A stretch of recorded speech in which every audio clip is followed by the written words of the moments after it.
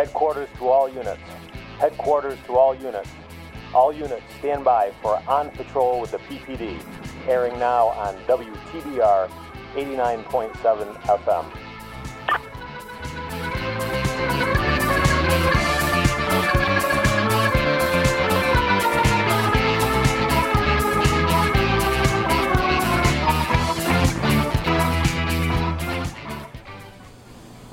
Good morning. Thank you for tuning in to another new episode of On Patrol with the PPD, here on WTBR 89.7 FM Pittsfield Community Radio. My name is Mike Wynn. In addition to being one of the co-hosts of this weekly radio broadcast, I'm the Chief of Police here in the city of Pittsfield, and we are both excited and nervous for this new episode because we're about to try two new things. If you're listening on WTBR, you've found us there since last July, but today you will also find us being simulcast on Pittsfield Community Television as we attempt that new technology. And we're about to have a guest after our news and weather join us in studio via Skype. So, Lieutenant, why don't we start with something you're familiar with and get a check of the weather? I'll come back with a couple news items, and then we'll try this out. Here we go.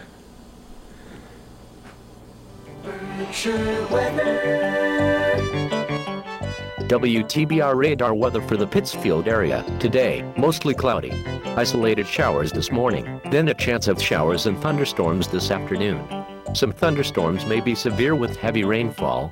Warmer with highs in the mid-70s. Southwest wind 10 to 15 miles per hour. Chance of rain 50%. Tonight, mostly cloudy. Showers with the chance of thunderstorms in the evening, then a chance of showers after midnight. Some thunderstorms may be severe with heavy rainfall. Lows in the lower 50s. West wind 10 to 15 miles per hour with gusts up to 25 miles per hour. Chance of rain 80%. Saturday, mostly sunny. Highs in the upper 60s. Northwest wind 5 to 10 miles per hour. Weather forecasts for WTBR FM are provided by the National Weather Service.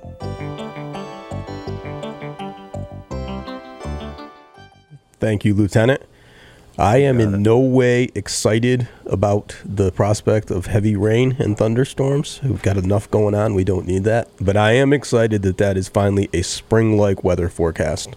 Yeah, at least it's not white stuff like earlier in the week. Rain and thunder I will take at this time of year. That's right. So I didn't prepare formal news articles, but we've got a couple things that are certainly newsworthy. I think to lead us off, today is National Peace Officers Memorial Day, the sixth day actually of Police Week, which normally would have been marked with ceremonies in Washington, D.C. and elsewhere in the country, and our ceremony here in Pittsfield, which we traditionally do in the Common, but we couldn't do it. So the candlelight vigil in D.C. was done virtually, and it was live streamed on Wednesday evening. And last night, I recorded a video to deliver my remarks. We've been recognizing our fallen each day this week with some of our social media posts linking people to the Officer Down Memorial page. And so just to all of our listeners and now our viewers, thank you for all the support.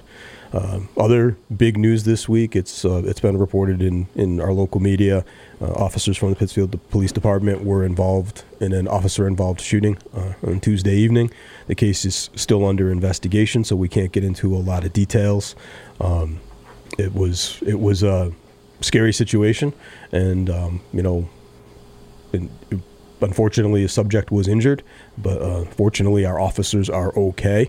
It was a near thing, and I won't get into any more because it is an open investigation, but it's being investigated by the Berkshire State Police Detective Unit on the criminal side and a internal force investigation team on the PPD side, and hopefully those interviews and the investigations will go quickly and smoothly, and we'll be able to release some details on that as soon as possible.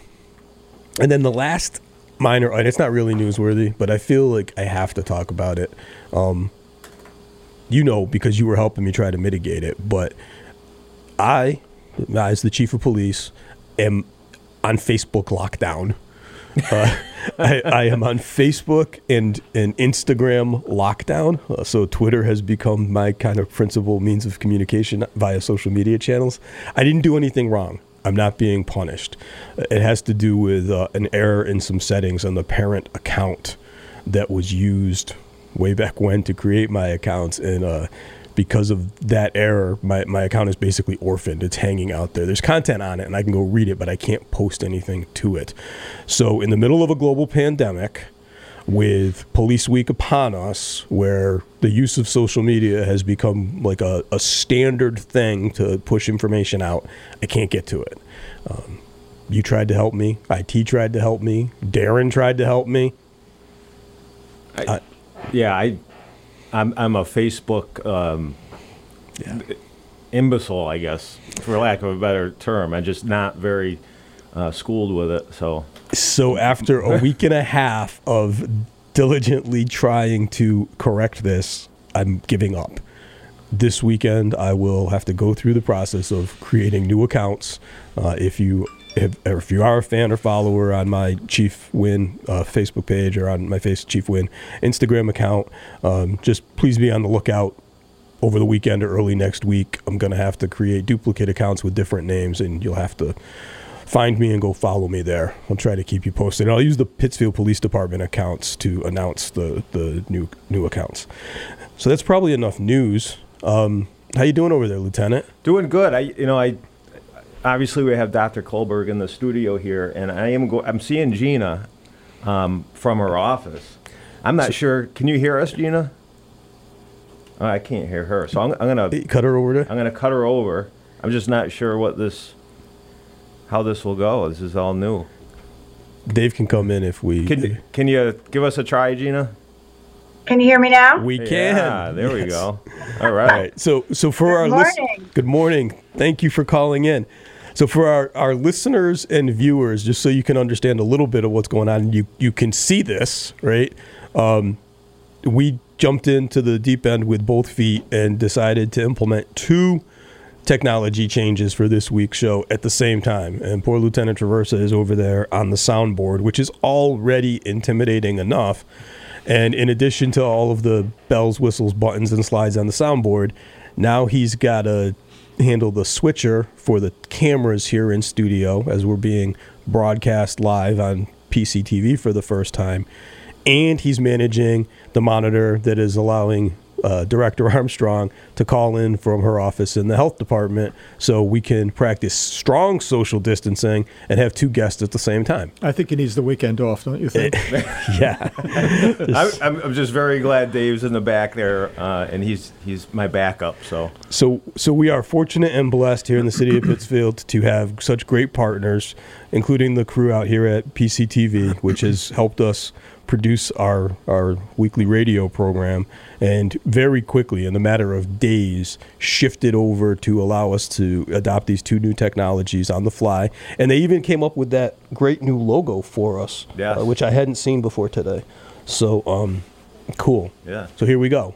On patrol with the PPD, live on WTBR 89.7 FM, and simulcast on PCTV, Pittsfield Community Television. You're not seeing it either. No. From there, Chief, I don't think, but there's a bug. They call it a bug, so it's a little version of that. Really cool. Nice. Yeah. So once we get into the conversation, I'll have to swing over there. So as the lieutenant said, we're joined in studio this morning by Dr. Alan Kohlberg, the chairman of the Pittsfield Board of Health, and Director Gina Armstrong, the director of the Pittsfield Health Department. We're thrilled to have them there. We're going to use our airtime for the duration of this emergency for weekly public health updates, as well as talk about some police-related stuff. So, Doctor, thanks for coming in again. You're welcome. Thank you. How are you this morning? I'm fine. I'm never better. We've had a busy week. Every week has been busy. Yeah. We didn't talk about this. Technically, you're retired, right? Technically, I'm retired, yeah, but I kind of stepped in this when the pandemic hit. I kind of stepped into, given my role as chair of the Board of Health, I just kind of stepped into the operations, both feet, and have been camped out at the health department office every day, full days since operations day 65 now. Yeah. So I've just, it's been good to work with everybody. It's been good to work as a team, and I've, even though I'm retired, It's good, and it's gratifying to be able to continue to contribute in some way, and it's been personally a good experience. Wish we didn't have to go through it, but if you're going to do it, we all hands on deck. So. Well, we are grateful and thankful for your joining our team and for your contributions and for your expertise. So Monday will be May 18th, a significant date on the calendar since the beginning of this emergency declaration. We don't actually know what to expect. We know that we're going to get some additional guidance on Monday, but what that's going to look like, we don't know. We do know that the governor announced a 4-phased plan for reopening, and hopefully we'll be going into phase 1 here shortly. So, Doctor, you've been involved, and Gina, you're in charge of what's it gonna look like, locally. What do we anticipate kind of changing as we start to move into these phases? Well, I think for one, and I'll just mention this, Gina, and then you can come in. I think it's important for the listeners to realize that even though May 18th is the end of the governor's stay-at-home order, that doesn't mean that we're opening up everything all at once. There's going to be a gradual transition to reopening the economy and opening up other facets of society, and we want to do this in a deliberate way so that we don't have to backpedal. We don't create more problems by opening up too quickly, and that's being done in a very deliberate way with all members of the municipal government and other members of the business community. So it's going to be deliberate, it's going to be slow, and we have yet to get the governor's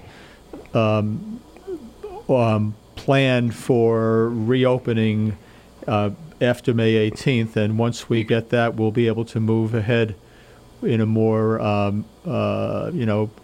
goal-oriented fashion. So, Gina?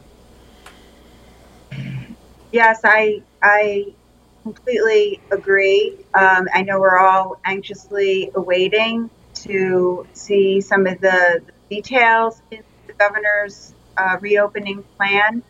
And like Dr. Colbert said, it will be phased in and gradual. I can say with confidence, though, that every aspect of reopening will include the core standard preventative measures, which will include face coverings, the 6 feet social distancing, the frequent hand washing, the vigilant sanitation at all of these businesses and organizations, workplaces. I don't see that changing for quite some time. So, it'll be really interesting to see which areas of our community will begin to invite public back in. In the meantime, Public Health officials in the county are working really hard on checklists and guidance documents that will help them develop their plans for reopening to ensure that their customers and their employees are as safe as they can be. So, for example, when it seemed reasonable to open our restaurant for outdoor seating, for example, those tables will have to be spaced farther apart than they've been. So for outdoor, probably be 8 feet apart. Eventually, when we go back indoors, those tables will have to be 10 feet apart. These are some general standards that we're referring to and learning about from other states that have begun reopening process, and also recommendations from the CDC, the FDA, EPA. So, the expertise that is communicated throughout Massachusetts, all local boards of health will be implemented and help our businesses and organizations plan for everyone's safety as we phase this in slowly. So, Gina, you mentioned the four main standards that we can't emphasize enough, even as we slowly start to return: face coverings, social distancing, hand washing, and then workplace sanitation. And I understand that actually workforce surveillance is also going to be part of that, right? So monitoring employees as they are cleared to return to work, to be observant for signs of illness, and if a workforce believes that they have illness within the workforce, they may have to go back and shut down again, correct? Well, that's right. Yeah. Oh, go ahead.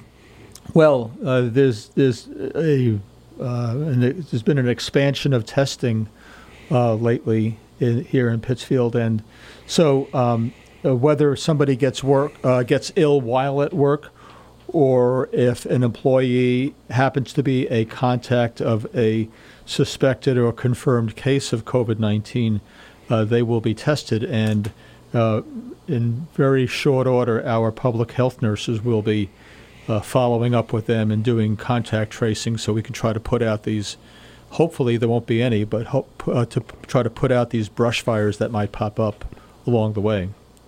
So, and we've been doing this in the police department almost since the beginning of the declared emergency, but things like temperature monitoring and symptom checking and telling people, hey, you don't sound so great, we can't take that risk, go home. That's going to be part of our new paradigm going forward. Right. On a slightly lighter note related to this, I was watching the morning news yesterday and the evening news last night, and to the concept of, as restaurants reopen, making sure that you maintain social distancing, I saw two pretty cool stories. So there's I guess fairly nice, expensive restaurant down in Maryland that they dressed mannequins in Victorian garb and seated them within the dining space so that you wouldn't feel like, if you could ask if that seat or that table was available, it's already occupied. And then last night I saw a story, I believe it was actually overseas, an Asian restaurant doing something similar with stuffed pandas. Like they just seated their pandas at every other seat so that those seats are taken and you have to stay a minimum of 8 feet away. Next thing you know, they'll pipe in like the music of, conversation. Yeah, right. Yeah, make us like canned laughter, right? Yeah, like it's more crowded than it actually is. But it's interesting to see people be creative and take steps. Ambiance is important, right? It is. Atmosphere is important in restaurants. So I'm thinking about putting a mannequin in my cruiser. Drive around with a dummy. That's right. No, you can't ride with me. There's no room. Which it's. Maybe. I'm sorry. Go ahead, Gina. Maybe the servers could dress in costume, and then the face covering will just kind of blend right in with the costume. I like that. Yeah, be right. like cosplay. Yeah. Pick your favorite character. Who was that masked man? I want to emphasize something that Gina said, which is I don't think it can be emphasized enough, is that the governors and the cities' plans to double down on masking is a means to an end, is a means to facilitate reopening, because without that protective measure in place, reopening would be much more hazardous. So it's all the more important for people to abide by those rules at this point if they want to see things reopen. It may not look the same as normal, but because people will have masks on, but that will enable us to move forward.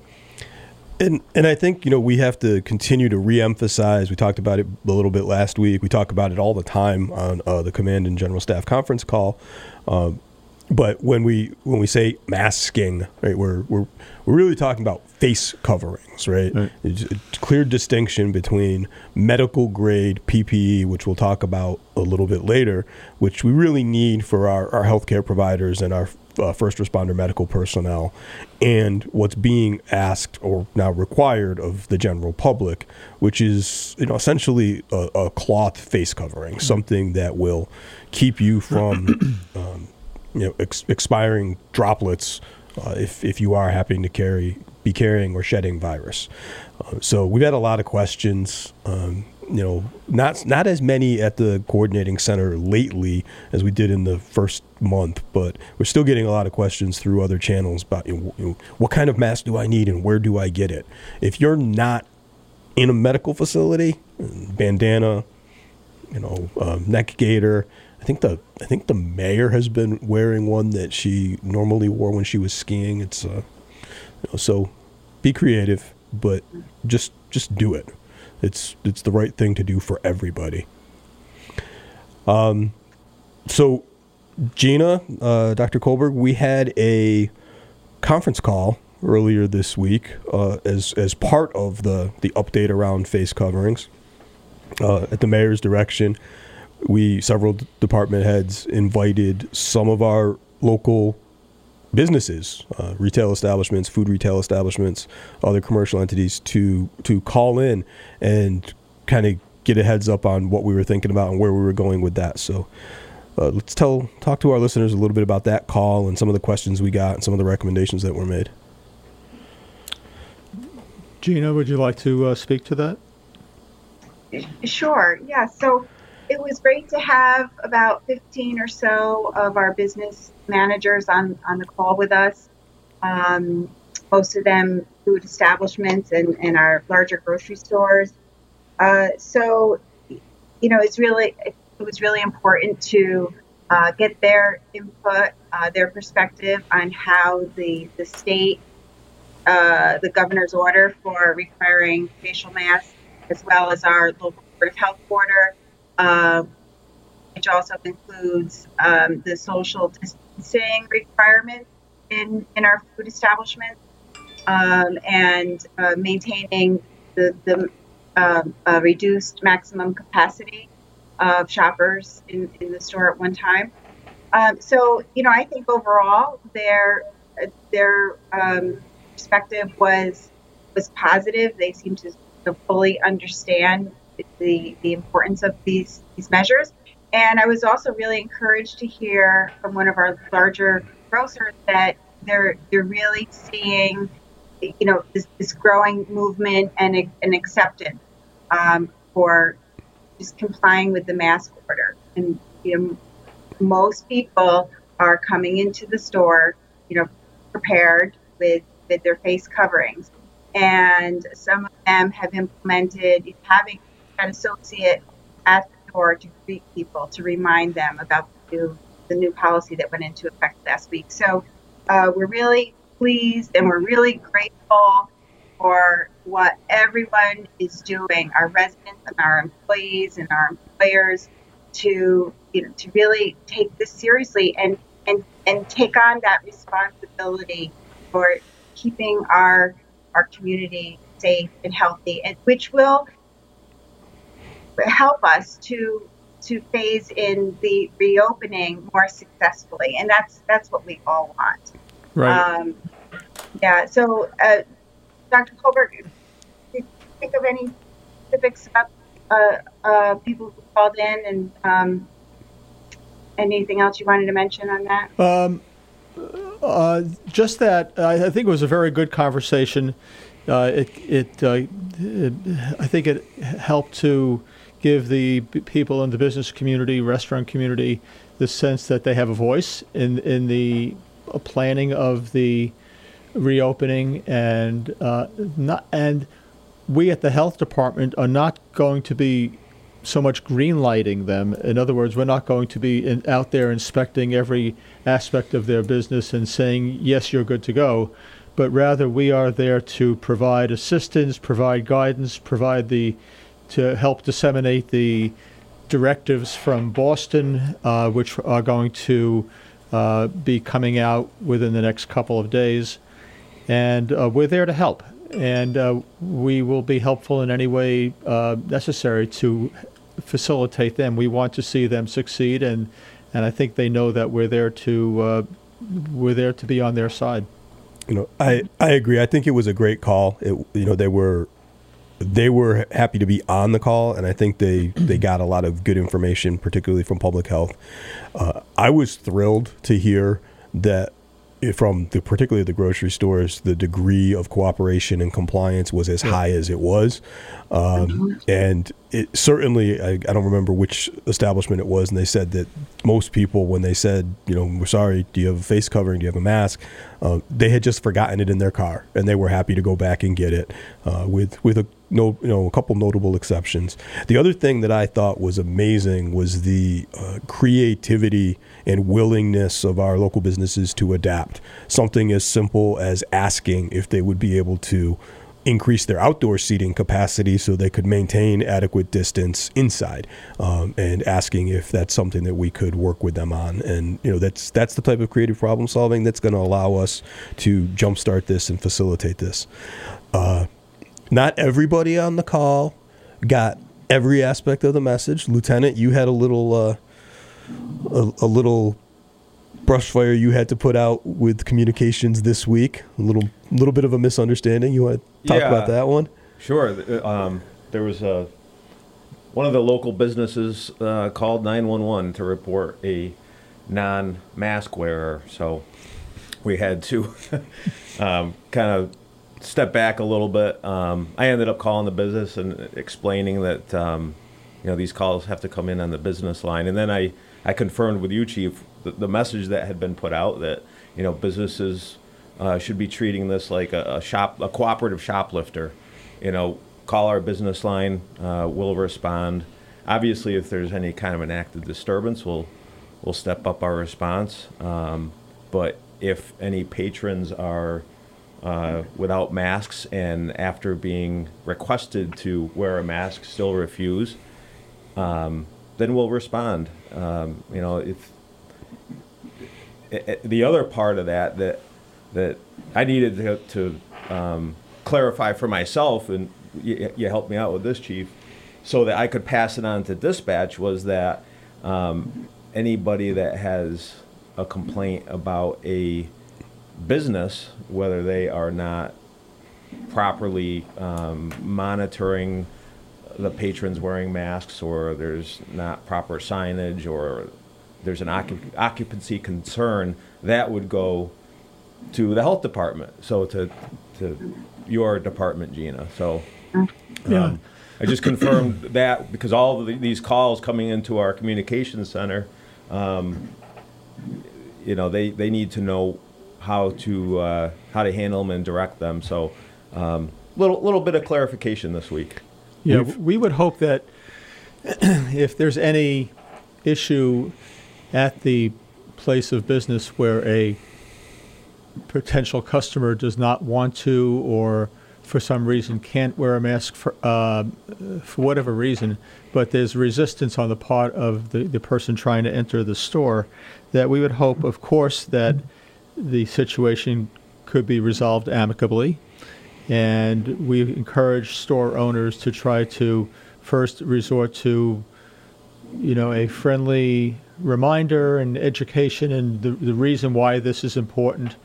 And after that, even before potentially calling for law enforcement, to try to provide accommodations. And accommodations could include anything from providing a mask for a customer, which is probably good economy because it will help bring a customer into the store, even though it's at the expense of the business itself, or to provide an accommodation like curbside service.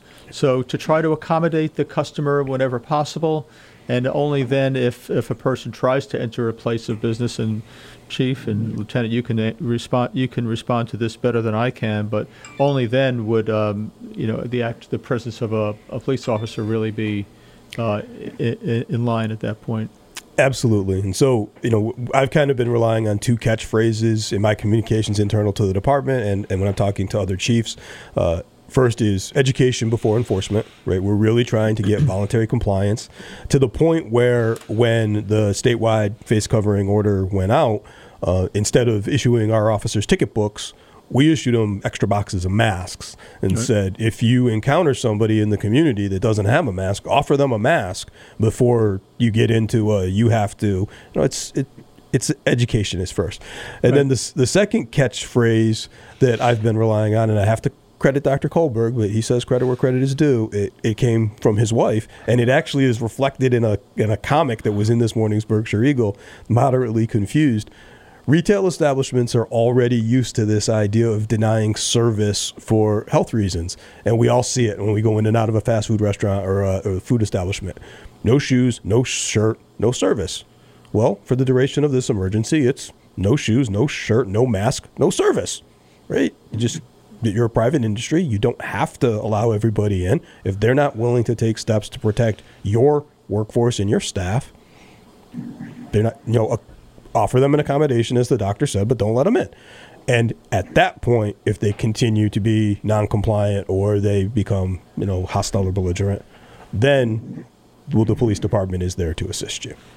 And it always bears repeating that the underlying rationale for everybody wearing a mask is that about 50% of cases out there are asymptomatic. So you do not know if you are infected, and therefore you have to consider yourself potentially infective, even if you have no symptoms or maybe just minimal symptoms. And therefore everybody needs protection to protect everybody else.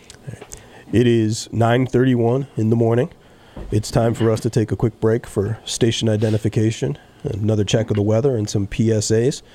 Before I turn this back over to you, Lieutenant, you are listening to On Patrol with the PPD on WTBR 89.7 FM, Pittsfield Community Radio, and now simulcast on Pittsfield Community Television. Lieutenant, when you cut over there, don't forget to switch off the Skype feed. Will do. Berkshire weather. WTBR radar weather for the Pittsfield area. Today, mostly cloudy. Isolated showers this morning, then a chance of showers and thunderstorms this afternoon. Some thunderstorms may be severe with heavy rainfall. Warmer with highs in the mid-70s. Southwest wind 10 to 15 miles per hour. Chance of rain 50%. Tonight, mostly cloudy. Showers with a chance of thunderstorms in the evening, then a chance of showers after midnight. Some thunderstorms may be severe with heavy rainfall. Lows in the lower 50s. West wind 10 to 15 miles per hour with gusts up to 25 miles per hour. Chance of rain 80%. Saturday, mostly sunny. Highs in the upper 60s. Northwest wind 5 to 10 miles per hour. Weather forecasts for WTBR FM are provided by the National Weather Service.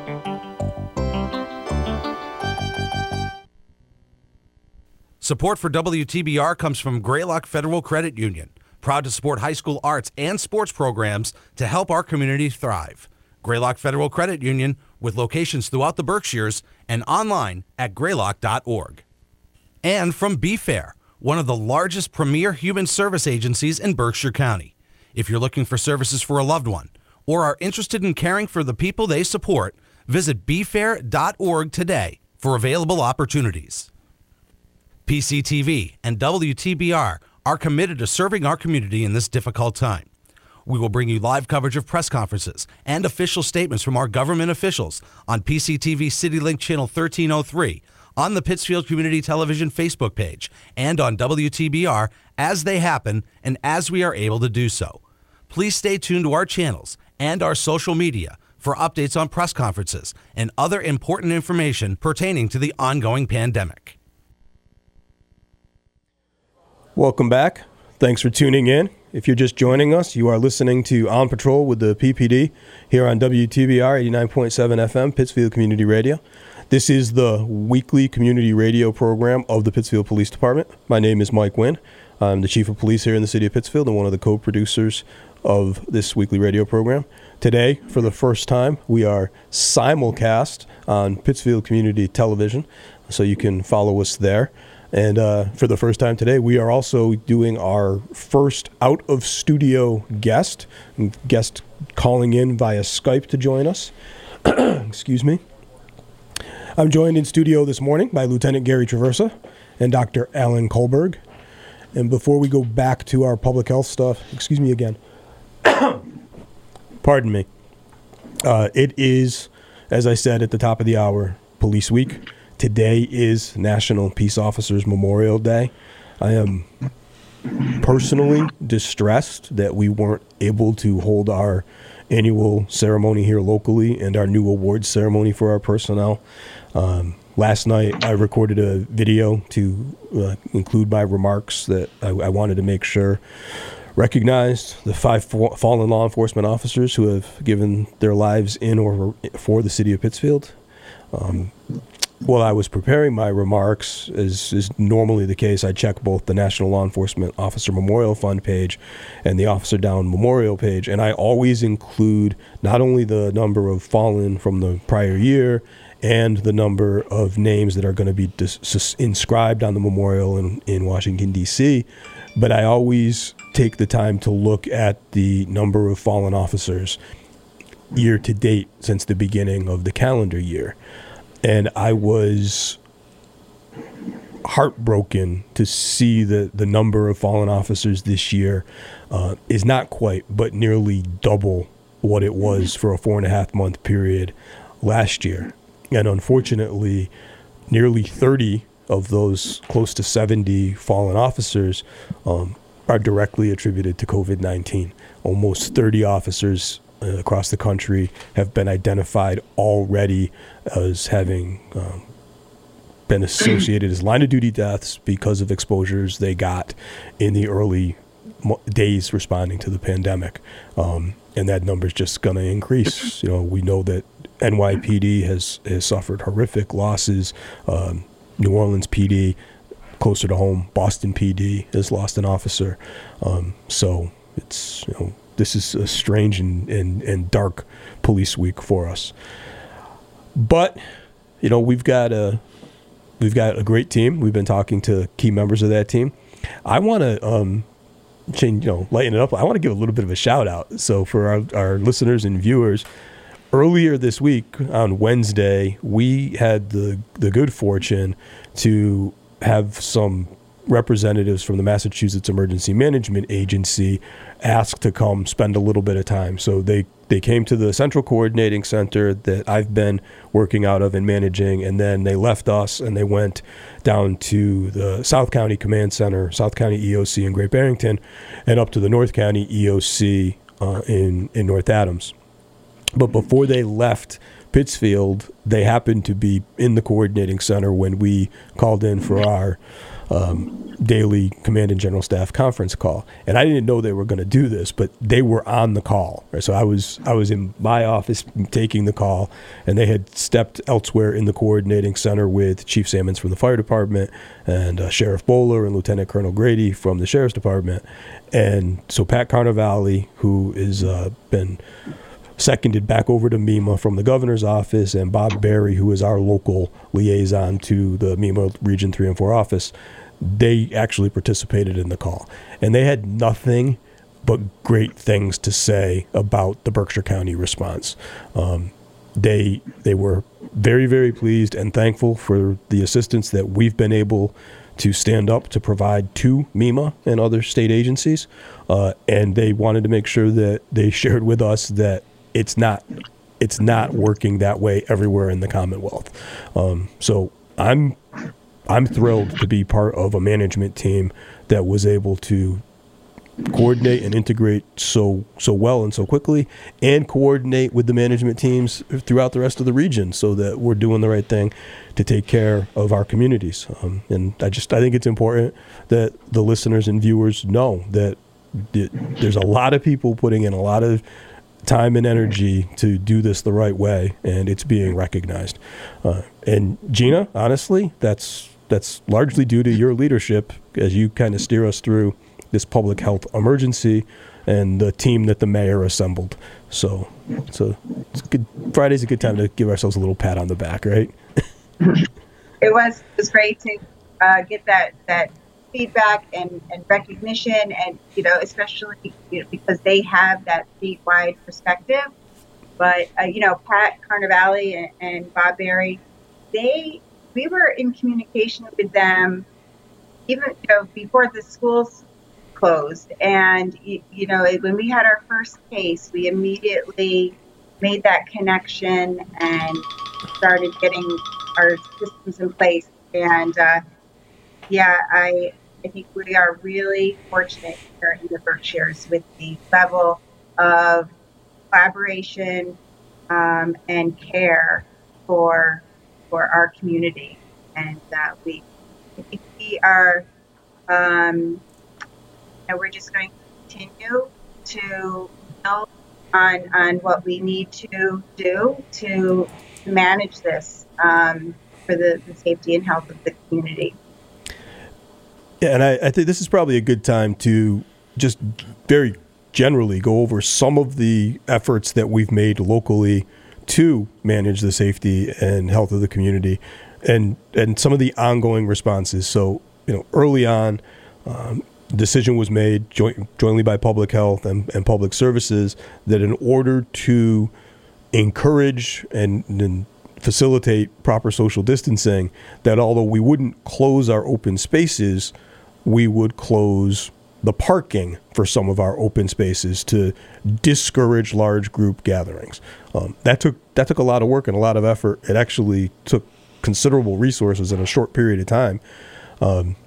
But again, not everybody gets the message and not everybody understands. It was yesterday, right, Lieutenant? Somebody popped the lock and we had to send patrol down to call Public Services to resecure the skate park.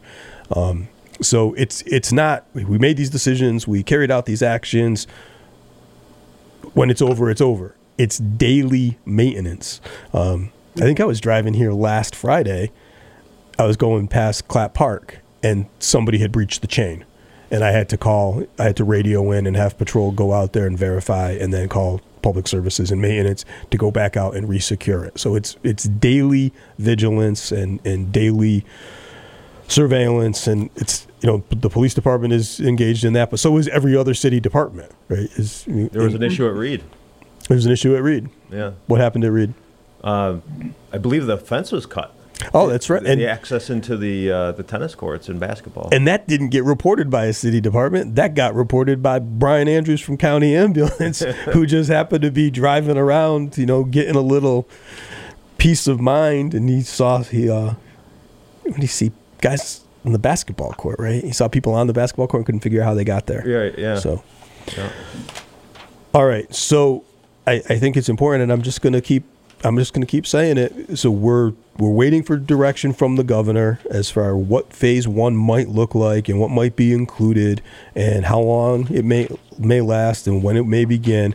But even when we get that, we already know that regardless of what is allowed, that all of that is going to include face coverings, social distancing, constant and frequent hand washing, sanitation of the workplace, and workforce surveillance, right? That's not going to change. And I think that I know that there are people out there who think that's going to change. It's like, I'll be fine. It's over. This is just the beginning of an adjustment period. That's correct. One thing I wanted to mention, Chief, which is that this past week we started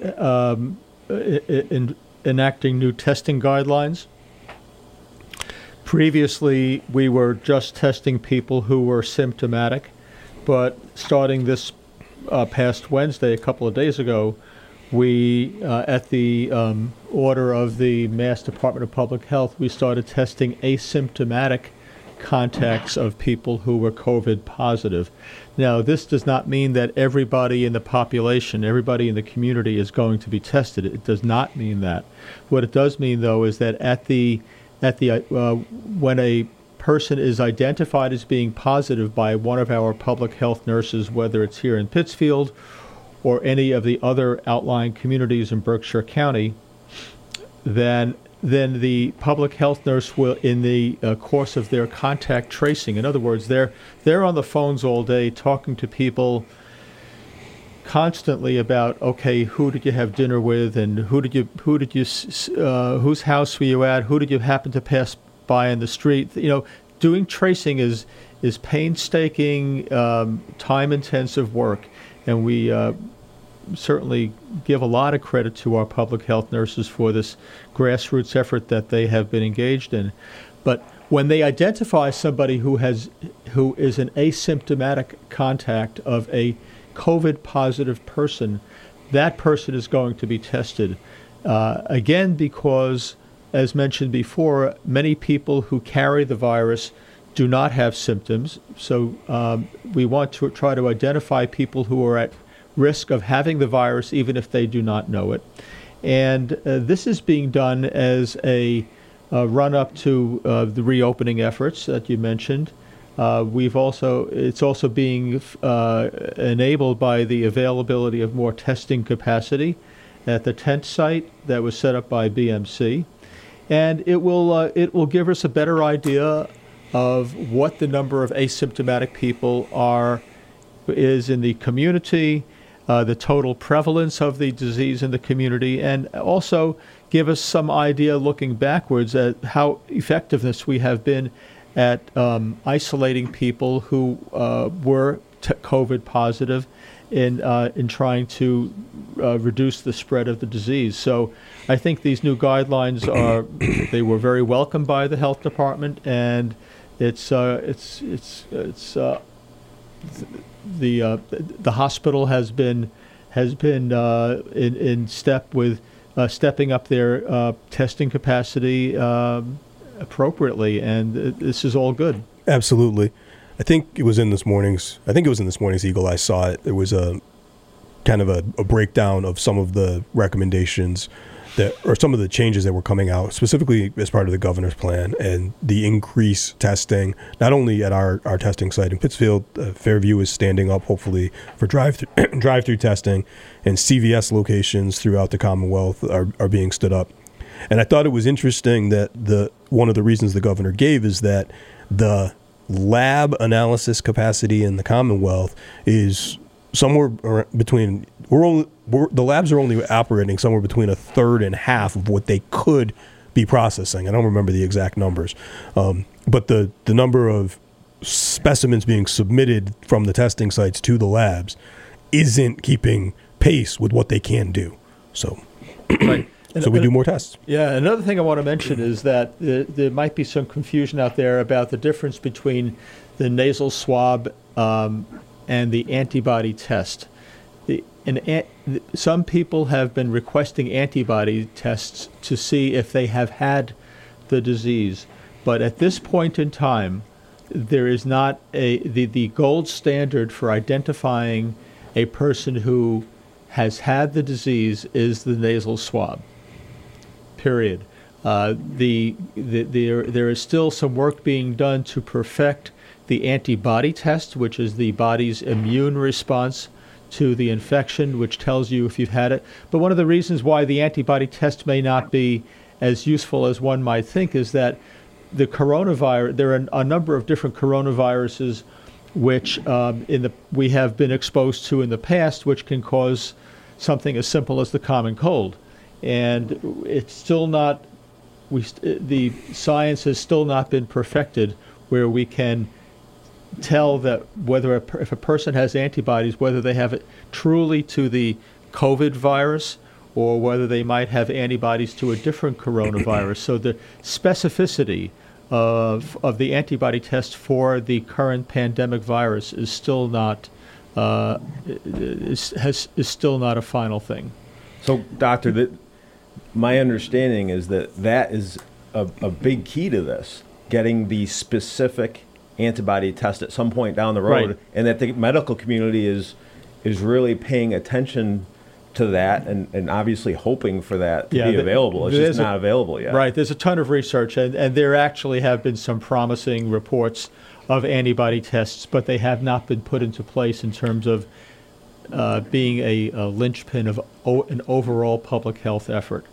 So I think ideally what we like to have is both the nasal test, which identifies fragments of the virus, and an antibody test, and then you can really put those two pieces of information together in a real useful way. But we do not have availability of a perfect antibody test at this time.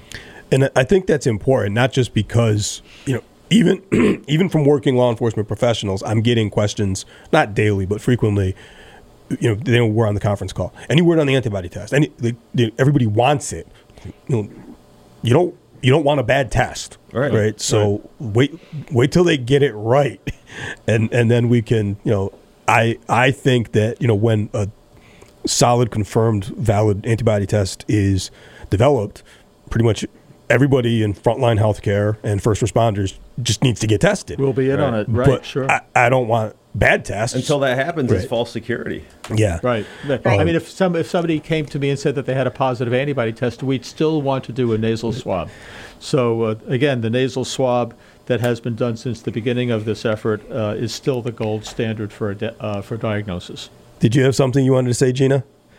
Oh, yes. So, and Lieutenant Traversa did make that comment, but we certainly don't want someone to get a false negative test and then they let down their guard around their family or, elder people in their lives, and they could potentially carrying it and spread it. So, yeah, accuracy of the test is really critical. But, I think the change in the criteria for testing this week was very, very significant for Massachusetts because whereas we were testing one person who was symptomatic and a suspect case before, now we can test 3 or 4 associated with that same family or workplace. So this is very significant. It'll really helps with our force protection for our essential workers and our EMS and police and fire and our healthcare workers. The sooner we can identify them as positive and then all of those contacts around them, so that now we are managing the three levels where there was potential spread, that we're able to do that much more quickly. So this was a significant change. We're really glad we have the resources here and the collaboration with EMC to get this implemented right away. We started this week, and it'll really help us as we transition through reopening. Yeah, and I just wanted to make a point to our listeners that this is a great example. So the Department of Public Health, DPH, pushes out new guidance, and that guidance gets provided through, in this case, through public health offices or public health nurses, and then it gets shared, in our case, with the coordinating center through our information center, and we push it out. We push it out to all the communities, all the involved departments. But we get guidance like that from different departments almost daily, right? So we get a lot of guidance from DPH. We get a lot of guidance from MEMA. We get a lot of guidance from FEMA. A lot of guidance for us from law enforcement. And that it's really critical that we be passing on correct and accurate information, because similar to the questions we're getting about the antibody test, the amount of misinformation that's out there is staggering. So early on, a lot of the presumption was if you could get an antibody test and you had the antibodies, you were immune and you couldn't get sick again. And there's not any evidence to really support that position. From a law enforcement point of view, to push something out, yes, I couldn't send the document because it was restricted to law enforcement only, but we got a critical infrastructure security briefing. There is an active movement of domestic extremists right now targeting 5G cell phone towers because of a persistent belief out there amongst some factions that 5G causes coronavirus or suppresses immunity and makes you more susceptible to coronavirus. And they're burning down cell phone towers, right? So we get a force protection infrastructure notice. If you've got these towers, deploy your troops mindfully. The number included in the bulletin was this isn't like a one-time thing. This is going on a constant basis. And the misinformation around all of this is just, and some of that misinformation is being pushed out deliberately by foreign actors because they want to impact our national security. It's insane. Yeah, that's a definite issue. Yeah. We're coming up on the end of our time. I did not keep my commitment to the Office of Cultural Development to make sure that we gave them some time. This has been a wide-ranging public health and public safety conversation, but I don't want Jen to get mad because normally this program follows the Pittsfield Office of Cultural Development's weekly program where they highlight everything that's going on, and unfortunately, they weren't allowed to continue their regular live programming during this or to record their new episodes. So I told Jen that we would make sure that we gave them at least a shout out during every episode, because despite the fact that we are in this global pandemic and we can't go to large scale gatherings and a lot of our venues are closed, we are blessed in the Berkshires that our venues are nimble and agile and they have all pushed things online. Take a virtual tour of some of the objects that aren't normally on display at the Berkshire Museum. Get to meet the artists who have been contributing to First Friday's art walks and check out some of the stories that Pittsfield Cultural Development has put up on their website. Get their newsletter and find out what's going on. Check out their newsletter if for no other reason that it has a great list of all of the local businesses and restaurants that are available for takeout, so you don't have to cook every night at home. But yeah, make sure that you're staying engaged and involved and checking out our local cultural destinations and our local venues. Berkshire Museum, Berkshire Athenaeum, like the Liechtenstein Center, they've all got online content, so take advantage of that. So with the few minutes we have left, Gina, any parting thoughts? Well, I want to thank you so much for the opportunity to another update for the community. I know we are all anxious to hear more about the governor's plan, but again, we just want everybody to continue to be very, very cautious in reopening plans, but also to reach out to the mayor's office and to the health department, community development office. We're happy to help. We know a lot of people are getting really creative in their planning, and we're here to help and to ensure that safeguards are in place as we work together through this. And also, I still want to recognize the fact that so many people are still really struggling right now mentally, with stress and addiction and food insecurity and other concerns. And, I'm hoping that next week in our update, we can focus more on what we can continue to do for outreach and access to supports that people need in those areas in the week ahead. And we'll have to reach out for some of our community partners and make arrangements to have them call in and talk about the efforts that they have underway. You and I can put our heads together and figure out who we should try to get on the line via Skype to talk about some of those issues as well. Yes, that'd be great. Dr. Kohlberg, any parting thoughts? No, I appreciate the opportunity to come here and pass along this information. I think it's important for the community, so we appreciate it. Thank you.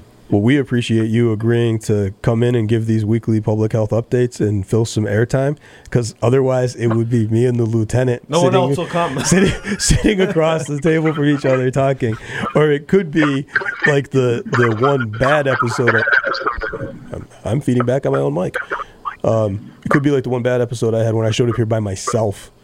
That was going to be a long hour. Just imagine you're on a 1 hour rain delay at a baseball game, and you have to true story. So I showed up tell here, family stories and stuff like that. I showed up here for an episode, and there had been some miscommunication, and nobody else was in studio. So I got through the weather and I got through the news, and thank God my wife showed up, and we were able to talk about the perspective of law enforcement families for a while, because that was going to be a long hour if nobody showed up. So it is. That's an interesting topic. That's a good one. It was a good topic. Yeah, All right. and check with the technology. this episode. Excellent. It worked out. We're getting there. We're working out the kinks.